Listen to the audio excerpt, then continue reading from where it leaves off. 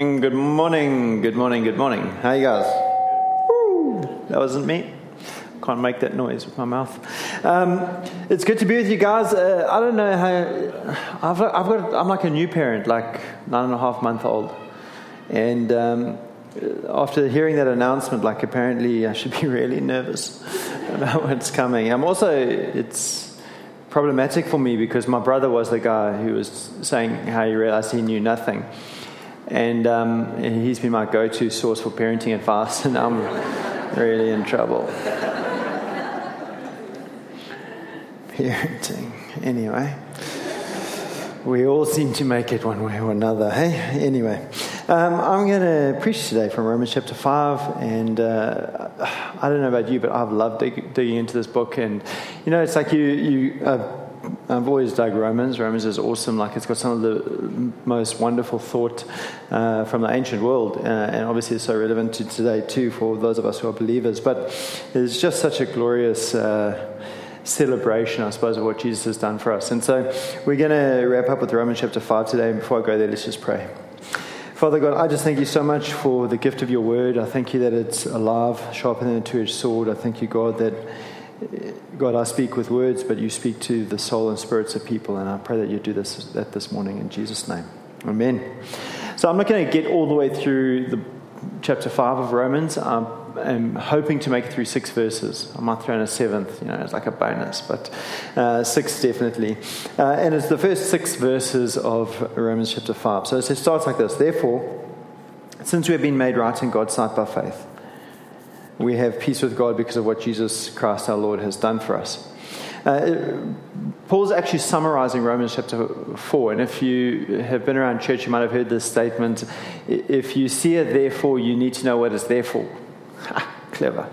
And so the reason it's there for is that in Romans chapter 4, Paul was writing about Abraham, and he was writing about the fact that through faith, people are both made righteous and enter into the promises of God. That as a believer, you're made right with God by your faith. You take your first step in the kingdom by your faith. But then you also enter into your destiny, your promises. And you might not know this or be convinced of this, but God's got a destiny, a plan for your life. There's going to be, for the way I think of this, there's going to be a conversation I have with God one day about my life and how I lived it, and whether I really did that thing God called me to do. It's good works prepared beforehand for me, Ephesians 2 verse 10. And so the way we enter into that destiny is also through faith. That's how Abraham entered into his promises. And it says, because of our faith made right in God's sight by faith, we have peace with God because of what Jesus Christ our Lord has done for us. Peace, if you're a follower of Jesus Christ, if you're born again, peace is your birthright. You don't get peace one day when you become really mature and like everything's cool and you're kind of like this spiritual version of enlightened or Zen or something. It's not like you mature into peace. It's amazing. I talk to people that the moment they gave their life to Jesus Christ, I ask them, hey, what happened? I say, I just felt this peace. I just had this peace in my life, because the moment you're born again, peace is your birthright.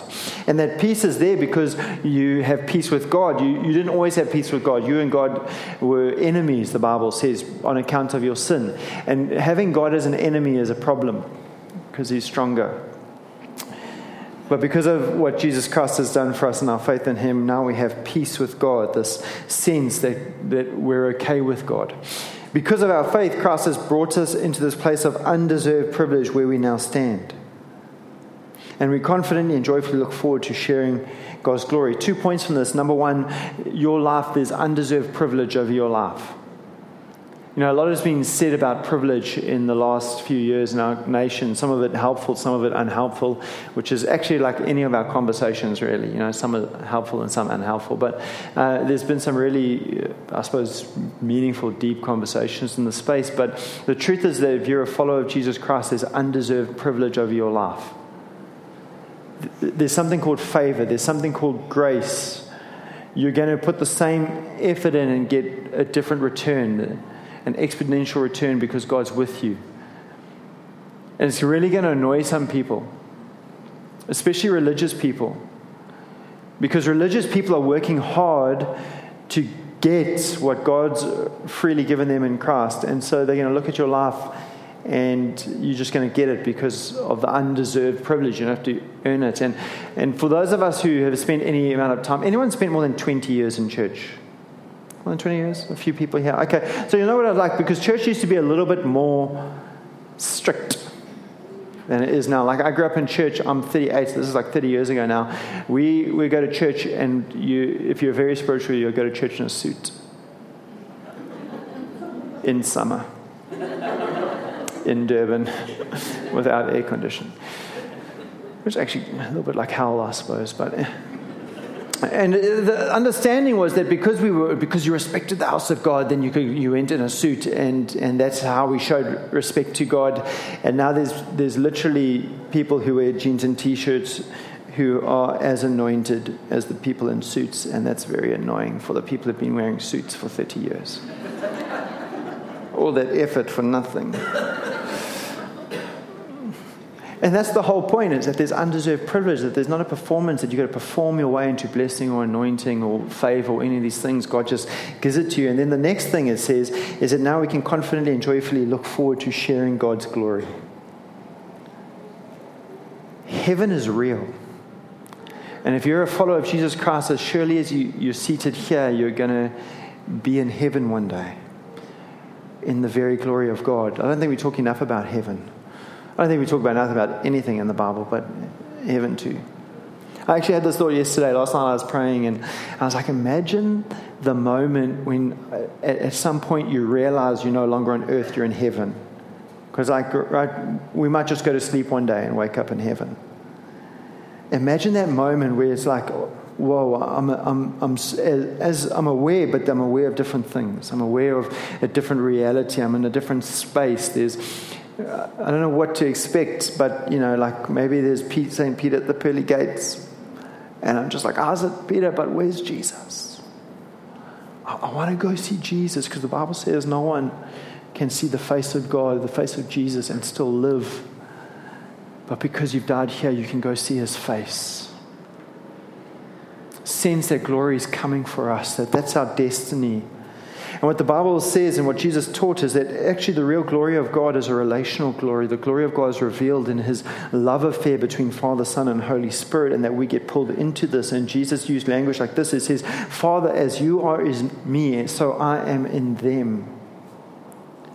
In other words, the quality of the relationship between the Father and the Son is the same quality of relationship between the Son and us. In other words, we share equally in the relational glory of heaven because we're pulled into the relational epicenter of the Trinity. It's the Bible. I mean, I've used this language, so I don't know if it's theologically correct, but I don't care. Because I think it expresses something of the glory that awaits us, that God takes a trinity and makes it a quadrinity. Father, Son, Holy Spirit in perfect relationship, and all of a sudden Father, Son, Holy Spirit, and church in perfect relationship. Not different, not subservient, not because we're as righteous as Jesus. That's what the Bible says. And as the Father is in Christ, so Christ is in us, and we are in him.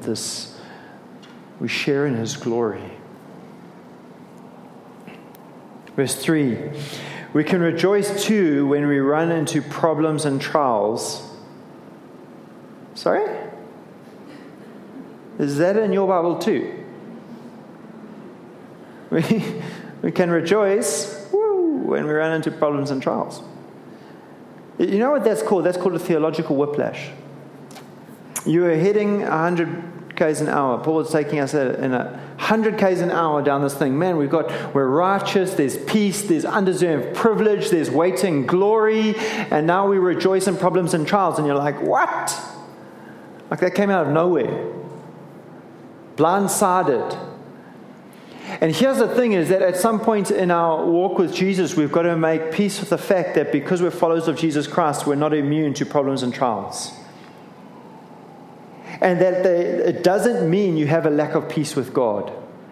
It doesn't mean that you have a lack of undeserved privilege, that suddenly the privilege we've lost it, or that we no longer have glory and hope of future glory. It doesn't mean any of that stuff. Because if you don't understand this, what's going to happen is you're going to go through problems and trials, and you're going to find yourself asking this question: God, did I do something wrong? Is it me? And then maybe you go down that road for a while, and then you give up hope that maybe you can change you, and then you start wondering, well, maybe it's you. Maybe you're not as good as the Bible says you are. Ever found yourself in those spaces? Asking those sorts of questions? Because our brains can't reconcile, how come God loves me so much? How come I have peace, undeserved privilege, future glory, and I find myself in the midst of problems and trials? And if you don't make peace with this fact in your walk, you're always going to struggle. And so what I want to do today is I want to help you understand the purpose of problems and trials and how they're completely congruent. In other words, they make sense, that they actually can coexist in our wonderful relationship with Jesus Christ. And that rather than a sign that there's something wrong with God, so often they're a sign that there's something right. And that you're heading in the right direction. So we're going to work our way through this. It says we can rejoice too when we run into problems and trials, for we know that they help us develop endurance. And endurance develops strength of character. And character strengthens our confident hope of salvation. And this hope will not lead to disappointment, for we know how dearly God loves us, because He has given us the Holy Spirit to fill our hearts with His love. Let's work through that. Firstly, I want to give you 3 reasons why you can have peace with God, undeserved privilege, hope of future glory, and have problems and trials from the Bible. 3 reasons. And there might be more, but I've come up with 3. John 16:33, here's the words of Jesus: here on earth you will have many trials and sorrows. Everyone say amen. You're like, I'm not convinced. I don't know if I want to say amen to that. Because it is. You're like, maybe if I don't say amen enthusiastically, I'll have less. It's like, if I'm like, amen, then God's like, I saw that. There's some problems and trials. No, but the point is that we're in a fallen world, and that we haven't been removed from that fallen world, and we're going to brush up against that fallenness every day of our lives as long as we're here. It's not because you have a lack of peace with God, it's because you live in a fallen world. And here's the truth, as Jesus says, but take heart because I've overcome the world. Can I get an amen? There we go. Now we're getting excited. Jesus has overcome. And that is the bit that should make us excited, because if we're not excited about that, we're always going to be left wondering, is Jesus really big enough, good enough, present enough in my life to help me overcome the circumstances of this life, or will the circumstances be bigger than Jesus? And there's an insecurity in us as Christians that maybe we'll go through something that Jesus won't be able to get us through. And the joy of this faith is that only in facing problems and trials do we discover the bigness of Jesus. Second reason why you can have problems and trials and still be hunky-dory with God. It's not a theological term. Ephesians 6 verse 12, for we are not fighting against flesh and blood enemies, but against evil rulers and authorities of the unseen world, against mighty powers in this dark world, and against evil spirits in the heavenly places. So we're in a battlefield. You're living in a war zone. And there's a war between the kingdom of God and the kingdom of Satan or darkness. And if you find yourselves in the midst of warfare, don't be surprised. And here's the good news. At least you're fighting the devil because you used to cooperate with him. That was a little joke. And it's funny because it's true. But that's the point, right? When we're in the kingdom of darkness, unwittingly, we had given our world to building His kingdom. And now God's translated us from the kingdom of darkness into the kingdom of the Son of His love, and now we spend our lives opposing Him. And in that process, you're going to experience warfare.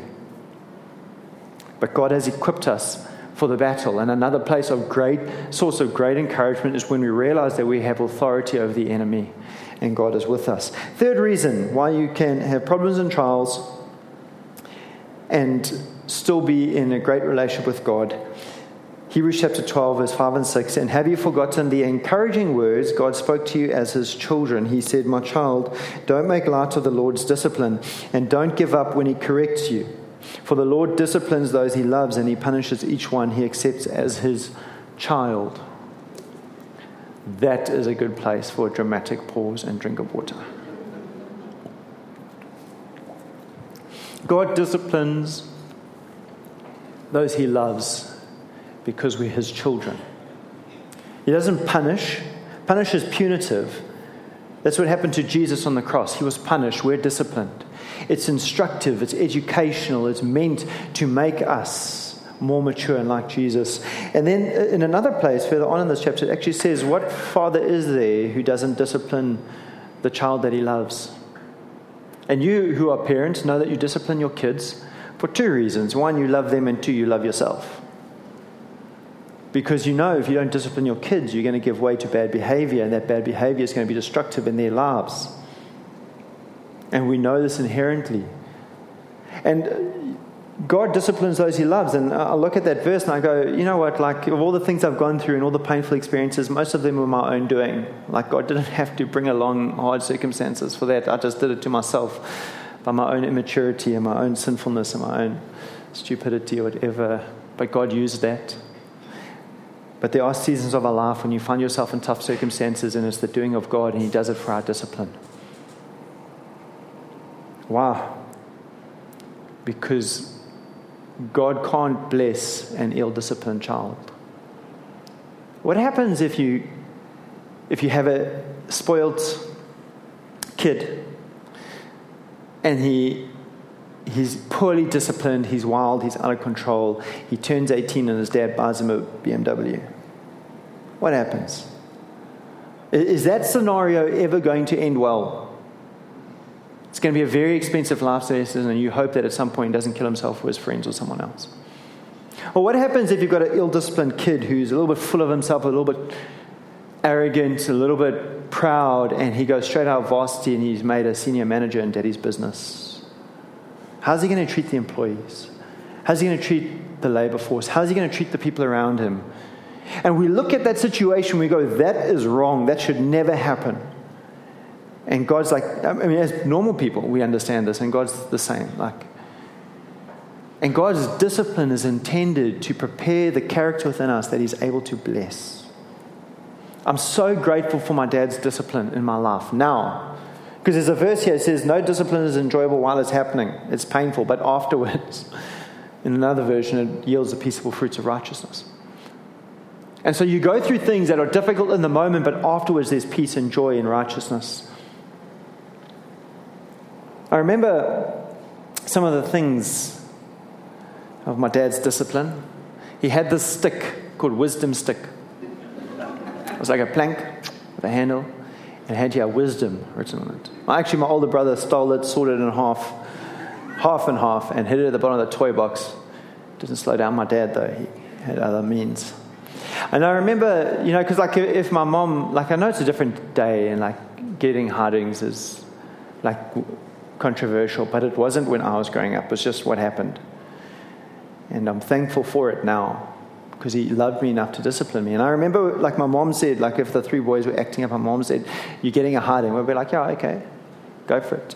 But if she said, when your dad gets home, you're getting a hiding, we'd be like, no. We'd be like, Mom, please, just beat us now. Beat us, please. And there's my dad, and he was managing a branch for Berryman in those days. He was often gone by 6:30, gets home at 6. He's been gone for 12 hours. He comes down the driveway, and there's three boys running down the driveway. Daddy, we're sorry. And he opens the door, and he's like, what's going on? We're like, sorry. It's like, I worked 12 hours. I come home and start beating kids.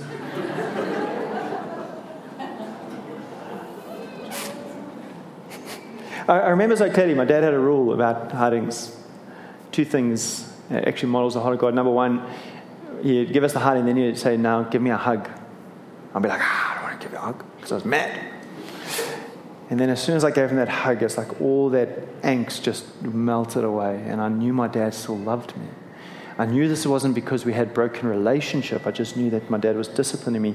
And the second rule was you never speak about the reason you were disciplined, ever again.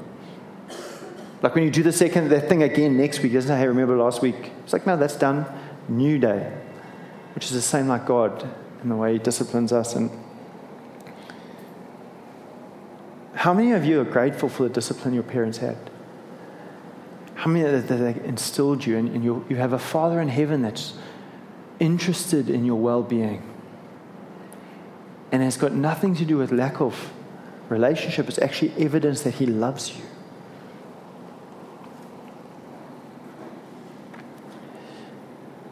So here's from the top again. We can rejoice too when we run into problems and trials, for we know that they help us develop endurance. Faith is one of those things, you can have it in the moment. But when you have to have faith over the long haul, it deepens our level of faith. Man, you get up and you choose to believe God for something, for provision. And it's been a year later and you're still struggling, but you still know God's a provider. And you look at all the times that He has provided rather than all the times, all the ways He hasn't provided yet. And you build your faith on what He has done rather than what He hasn't. And it builds your faith because it's only in tough times that we develop that endurance, that faith over the long haul. And endurance develops strength of character. Choosing the right thing in the right direction consistently produces character. You know how this works in a person's life? If someone makes a good decision, they make a courageous decision, they'll say, man, that person made a courageous decision, but they make 20 of them and suddenly they're no longer making courageous decisions, they're just a courageous person. The decision in the moment over the long haul has resulted in a character being shaped. And that's what happens through difficult times. Character matters. We live in a world where skill matters or humor matters or money matters. We literally will make excuses and give more grace to people who've got more skill or more money because we think it buys them some gray area. Literally with some sports people, we'll overlook inconsistencies because of their sporting achievements, or people who are successful business people will overlook some lack of character because of they're successful, but God's not like that. Character matters to God. Because character allows God to bless us without it becoming about us. Character is the proving ground for blessing and promotion. And character strengthens our confident hope of salvation. And you might go, hang on. I thought salvation was by grace through faith. And it doesn't say that character strengthens our salvation. It says that character strengthens our hope of salvation. What happens is in the development of characters, your hope in who God is and His ability to save and work in your life deepens.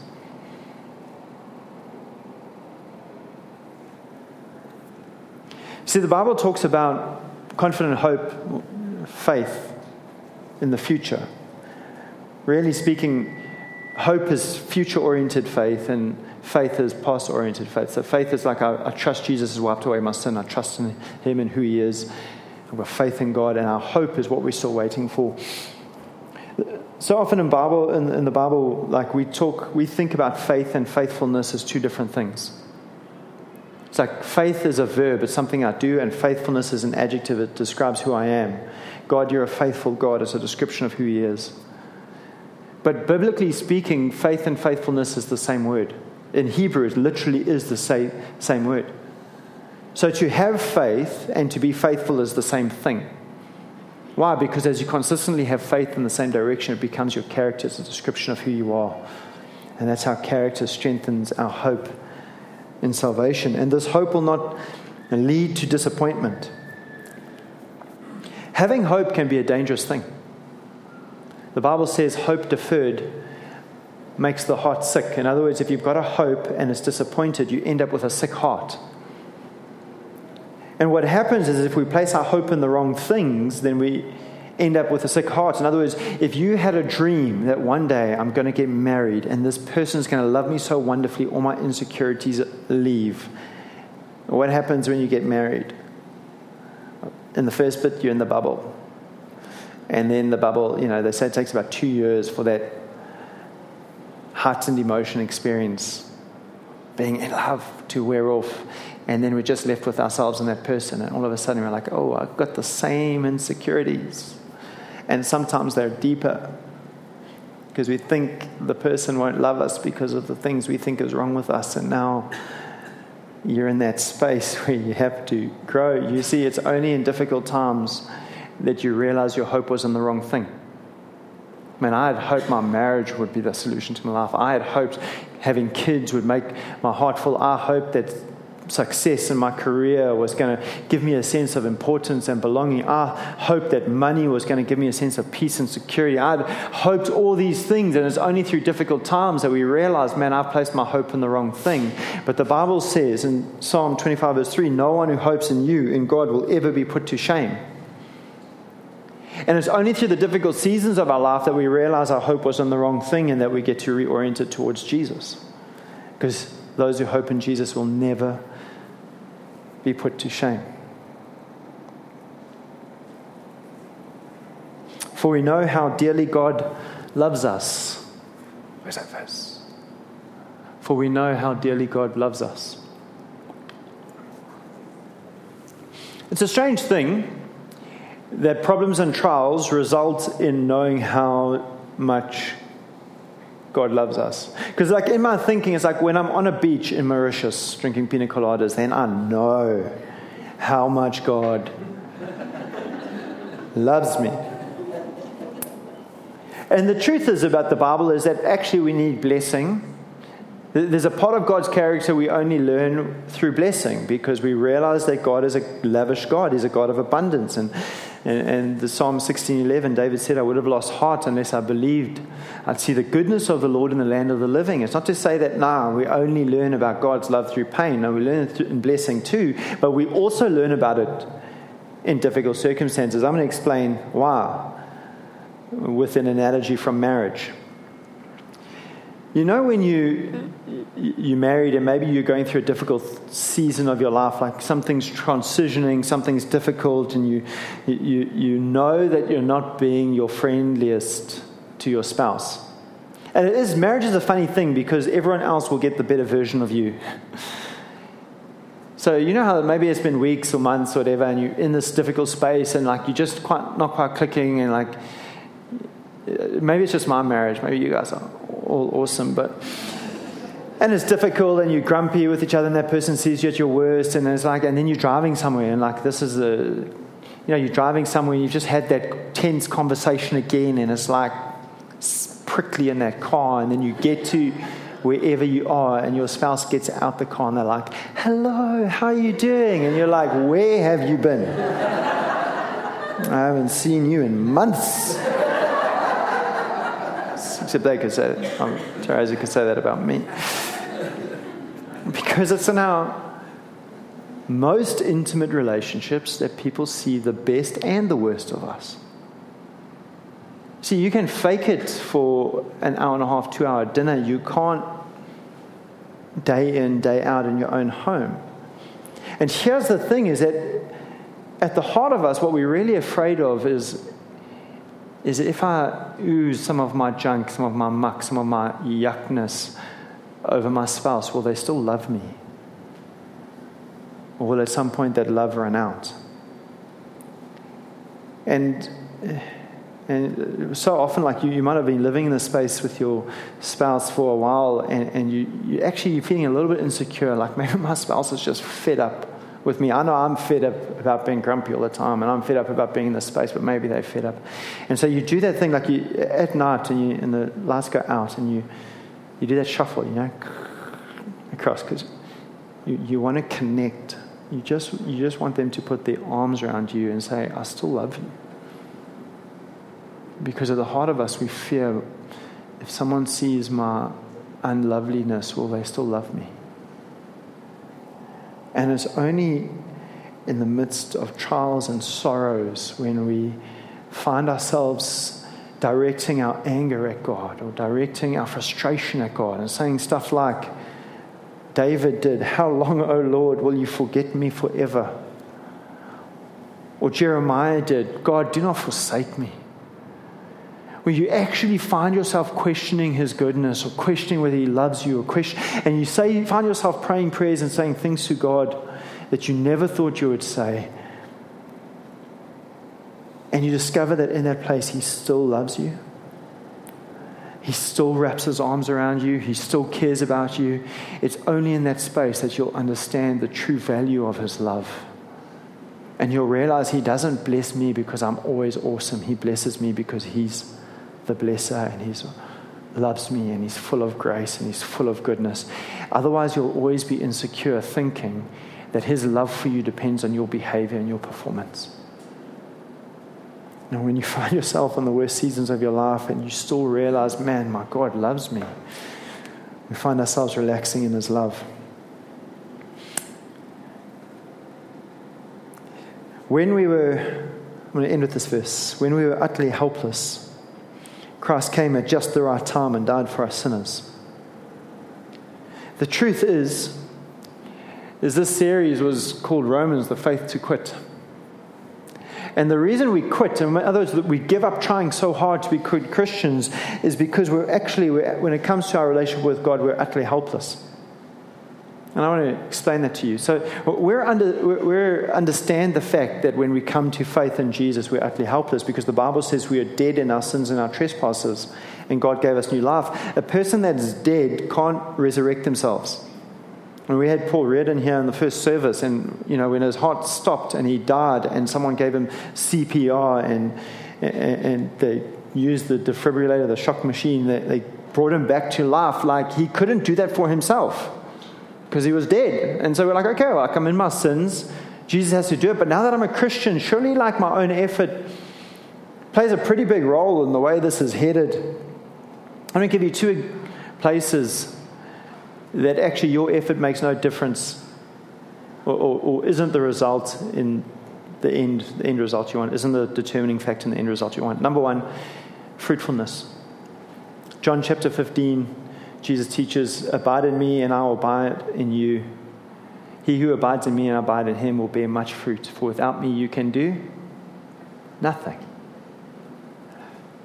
Without me you can do nothing. So if you want to have a fruitful life for God, you want fruitfulness around you, you cannot do that without Jesus.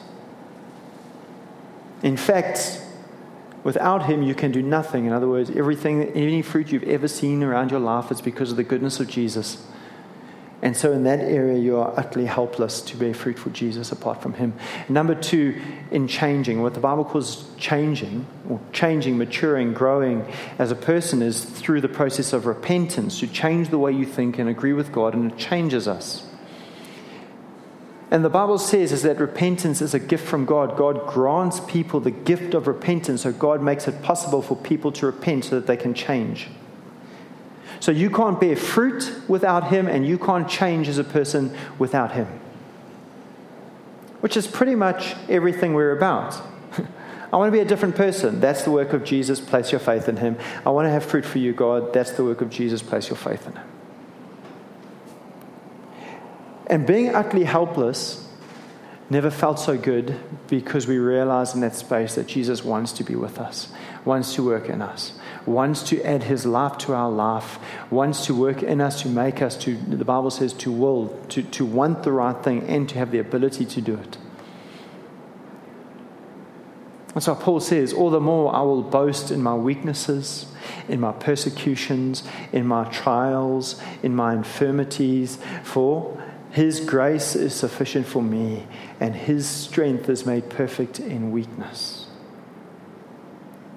So the Bible says weakness is something, the world, the community, the society in which we live says weakness is something to be despised, but Jesus goes, no, weakness is the very seedbed for my greatness to work in your life.